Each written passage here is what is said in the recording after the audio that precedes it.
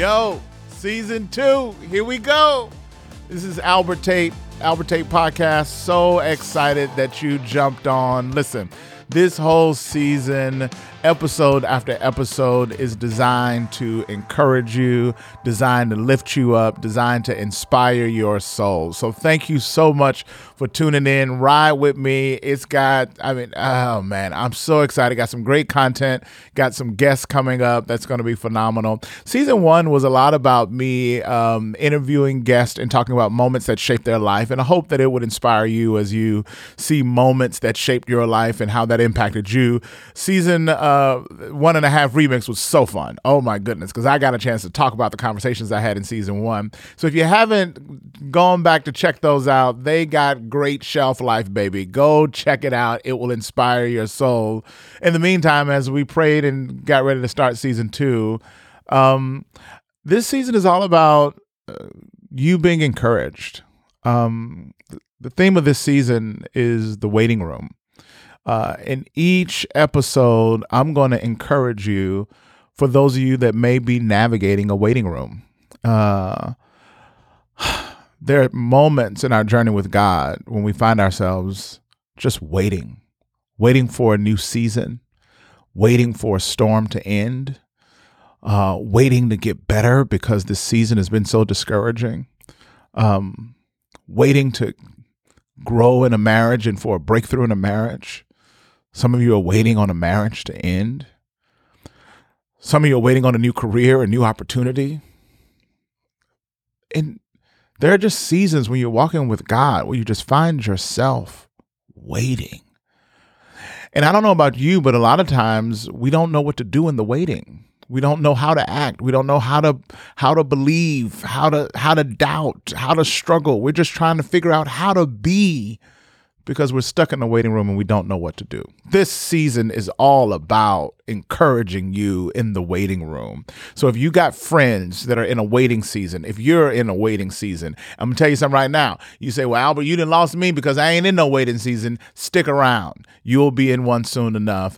And this will equip you and help you to know how to navigate it. So here we go. Season 2, the waiting room.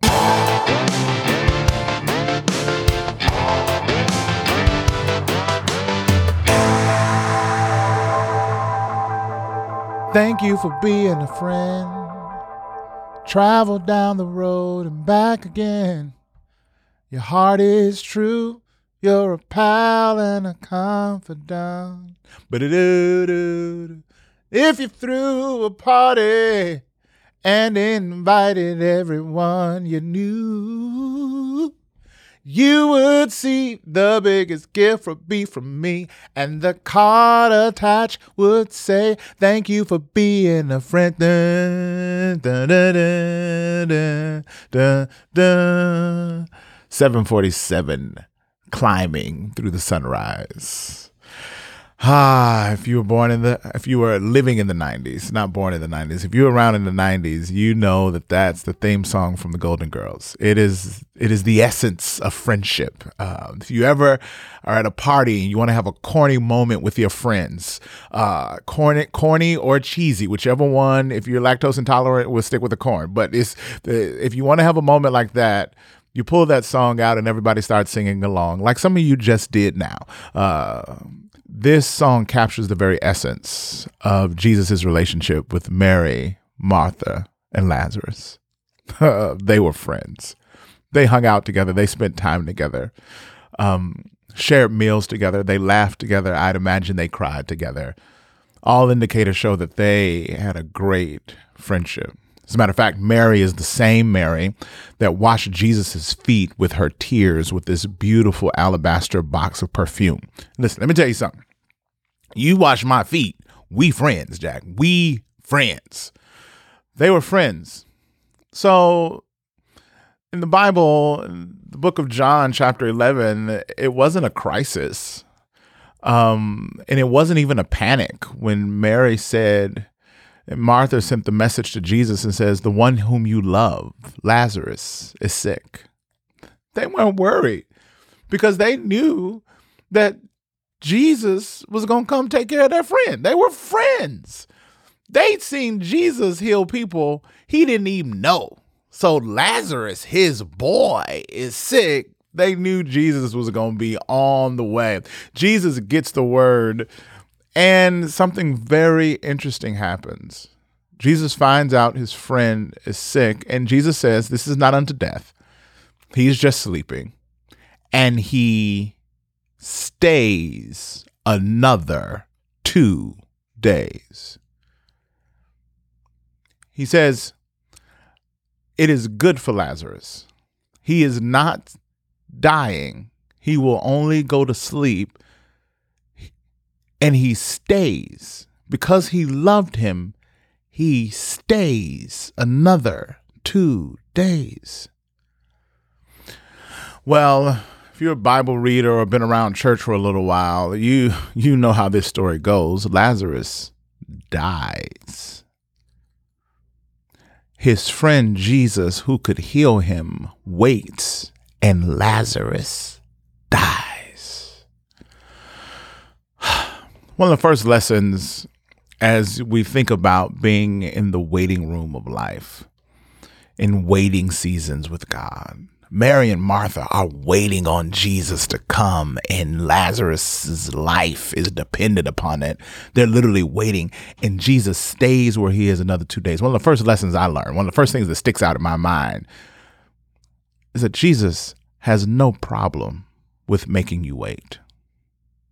Jesus has no problem with making you wait. As a matter of fact, he is comfortable and confident in making you wait. He ain't in a rush. He ain't in a hurry. He is okay with creating a waiting room for you. I think one of the most frustrating things in this passage, and you'll see it when Mary and Martha show up on the scene, they're so frustrated because Jesus not only made them wait, but while waiting, their brother dies. It makes me think about my own life and how comfortable Jesus is with allowing us to wait. Sometimes we flood heaven like, man, Jesus, I'm waiting, and come on, Jesus, come on through. And Jesus, there's no crisis in heaven. He's not panicking. He's not freaking out. So just because you're freaking out doesn't mean Jesus is. Just because you're in a crisis doesn't mean you can bring Christ into your crisis and try to get him to panic and freak out. He's not freaking out.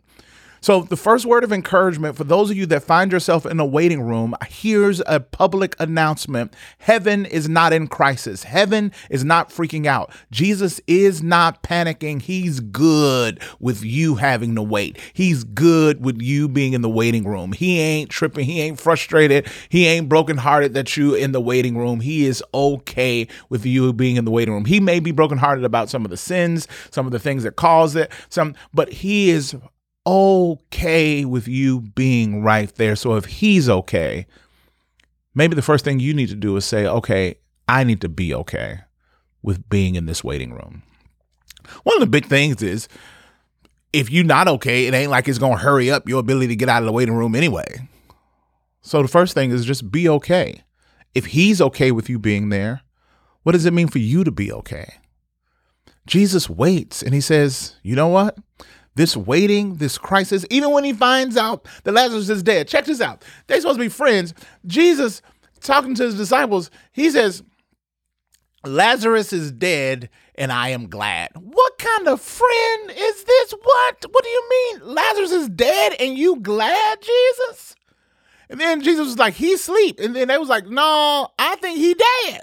It's like, no, he's asleep, and I'm glad. I'm glad he's dead. I'm glad he's asleep because this is going to give me an opportunity to show you the glory of God. Could this be an opportunity? Could this be an opportunity for you to see the glory of God? We had 3 children.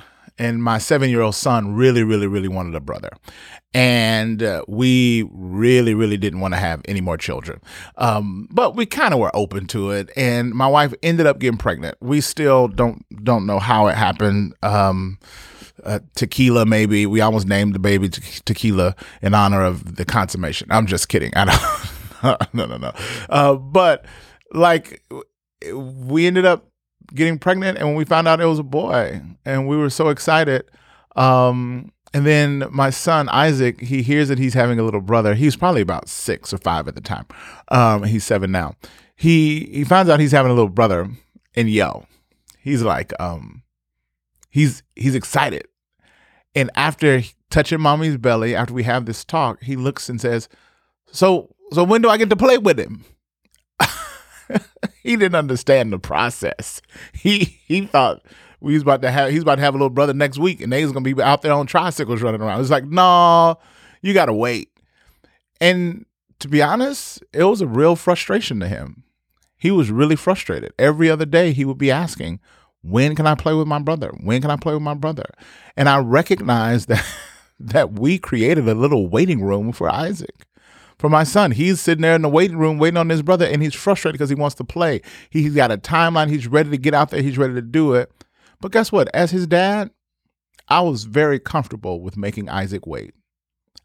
He got to wait 9 months. There's nothing I can do. I wasn't tempted to go to the doctor and say, hey, can we do this C-section early? How quickly can we get this baby out? Can we get the baby out early? My son is really frustrated, and he really wants to play with his little brother. He really wants his brother home. So can we speed up the process? As his father, I lovingly knew the best thing for him was for him to wait on his little brother. I knew, because he didn't have a full understanding of the process. And watch this. I didn't feel compelled to sit down and unpack the biological implications of what it means and how it works for the baby to be developed in order for him to be able to have something to play with. I didn't feel the need to sit and unpack it, number one, because if I told him everything I knew about the situation and what was to come and what was about to change, he couldn't understand it anyway. I hope you see where I'm going with this. I hope you see me coming. I hope if you get it early, the podcast could be 5 minutes shorter. Here's the deal. Your heavenly Father has designed a space for you to sit and wait on him. And not only is he comfortable with waiting, but he knows that he's up to something bigger than you can imagine, up to something bigger than you can see. So he has a process, and it is his prerogative not to sit down and give you line by line, detail by detail, the elements of the process. Some of you, your prayer life, it ain't even you just all about, Lord, just show me the next step. Just show me to this, show me to that. He's like, if I showed you all of it, you couldn't even understand it. So chill, step back, and trust that your heavenly Father is comfortable with you being in this season where you are. And maybe his comfort level is not based off of him being some vindictive God, him being some angry, power-hungry God, him being some God that's got his thumb on your neck trying to force you into... No. Could it be that he's a loving Father who recognizes that although you're frustrated with the timeline, he's doing something greater than you could see or even understand? And in the fullness of time, according to his divine will, he will deliver exactly what you need, exactly how you need it, exactly where you need it to be, because he's a good, good Father. And your waiting room doesn't have to be a war room with God. Your waiting room can be this place where you stop, take a deep breath, and you realize God may be up to something bigger than what I could see. The disciples didn't see it. But Jesus says, Lazarus is dead, and I am glad, because this is an opportunity for God to get glory. What if your waiting room is an opportunity for God to get glory? He shows up and he gets there. And Martha comes out, and the way I read the text, you may not read it this way, but I read the text as she is upset. I hear a frustration and an anger in her tone. You ever been so mad? You ever been so mad that you wish the person would ask you why you mad? Like you got a speech already ready and you've been practicing the speech. You be sitting in your mirror. I wish he would say something to me, because if he say this, then I'm going to say that, and I'm going to say that. And your kid be like, Mama, who you talking to? And you be like, an opportunity to get somebody told. I wish they would say something. I'm telling you, Jesus walked up, Martha's speech was already ready. She walked up and she immediately says it. Listen to the accusation. Listen to the harshness of the words. If you would have been here, my brother wouldn't have died. Jesus, is your fault. Your fault that I'm here. Your fault that I'm broken. It's your fault that my heart is in pieces. Jesus, you did this. Hear the accusation. Hear the tone. Jesus comes and he says, your brother isn't dead. He's just asleep. He will rise again. And this is how you know she didn't see him. She didn't see him. She couldn't see that he'd come to do something bigger. She couldn't see that he had come with something greater. She saw her friend coming to memorialize another friend. She didn't see him as a savior who had come to raise Lazarus from the dead. She says, I know he'll rise again in the last day, in the resurrection. Jesus says, no, I am the resurrection. Don't you see that? I am the resurrection. What happened to her is what happens to most of us. And it's what I call 4 days. 4 days. He had been dead for 4 days. And in her mind, her timeline of him coming to save the day had expired.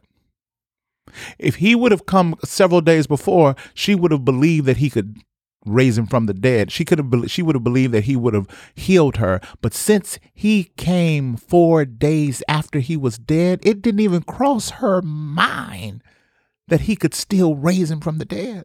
Because in her mind, because her timeline had expired, his godness had expired.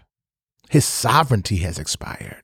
She didn't even see him for the Christ and for the power that he had come to bring because too much time had passed by. Be careful, friends. Be careful. Podcast friends, be careful that your timeline doesn't somehow dictate God's godness.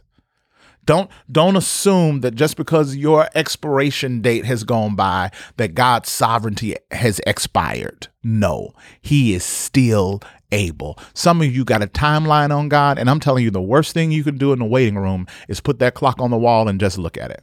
Worst thing you can do. And worst thing you can do is say, if it doesn't happen by this date, it's not going to happen. Who are you to dictate the sovereignty of God and how and when he chooses to show up? Some of you think you've missed the window. Some of you think you're too late. Some of you think the time has expired and you have assumed that God is still no longer able to do exceedingly and abundantly above all that you could ask or think. You better get that clock off God. He doesn't sit under time. He stands outside of time. He is omnipresent. He is omnipotent. He stands outside of time. So don't let your clock dictate God's ability. Yeah, you missed the window to go to school when you was 18 and 19, and here you are 30 something. God is still able. You can still get that degree. Yeah, you single and you didn't hit the mid 40s and you thinking the timeline has expired, but you believe in God for a husband, but you giving up now. No, God can give you a man. God can give you a wife. God can still meet those prayers according to his will. Don't give up. Some of you looked at your kids and he's like, they ain't got it by now. They ain't gonna get it. Let me tell you something. I was a late bloomer. I didn't get it. I still ain't got it, but I'm still believing God. Don't put a timeline on him. Martha looked at him and thought, if you was here a couple of weeks ago, if you was here days ago, then I'd be excited because you could heal him. But now because you've come and he's been dead for 4 days, somehow his power is no longer sufficient because he didn't come according to your timeline. Martha, he could have showed up on the 10th day and he could still raise him from the dead. I'm telling you, don't give up. In the waiting room, you need to be okay knowing that he's okay with you being there. But number 2, don't you give up in the waiting room. Don't you stop believing. And don't you allow your timeline. You needed a job by Monday and you didn't get the call. Don't you allow your timeline to somehow disqualify God. Put your timeline down and put your faith and your expectation up and say, God, I trust you. I'm not marking time in the waiting room. I'm going to mark my faith in the waiting room. And God, my faith will be marked by your presence. Don't let the timeline disqualify God in your mind. Mary then comes, and she comes with the same accusation. She's just as angry. If you would have been here, my brother wouldn't have died. And there they go. They hit him up. Boom, boom. And then Jesus says something so powerful. He says, show me where you laid him. Show me where you stopped believing that I was going to come. Show me where you lost hope in my ability. Show me where you put the stone over the grave and you thought Jesus has no power to overcome the death. Show me where you stopped believing. Show me where you gave up. And then it happens. Jesus sees the people, sees them weeping, sees where they laid him. And the Bible says Jesus wept. Now, if you're anything like me, you're thinking, why are you crying? We know what you're about to do. You about to raise Lazarus from the dead. You about to give them the very thing that they want. Why are you crying? Why are you taking up time? You could get to the celebration sooner if you didn't cry. You adding more scriptures to the passage. We could have cut a couple of scriptures, saved a couple of trees if you just stopped crying and just come on, get over here and raise him from the dead. Let's pop the bottles. Let's get the party started. Why are you crying?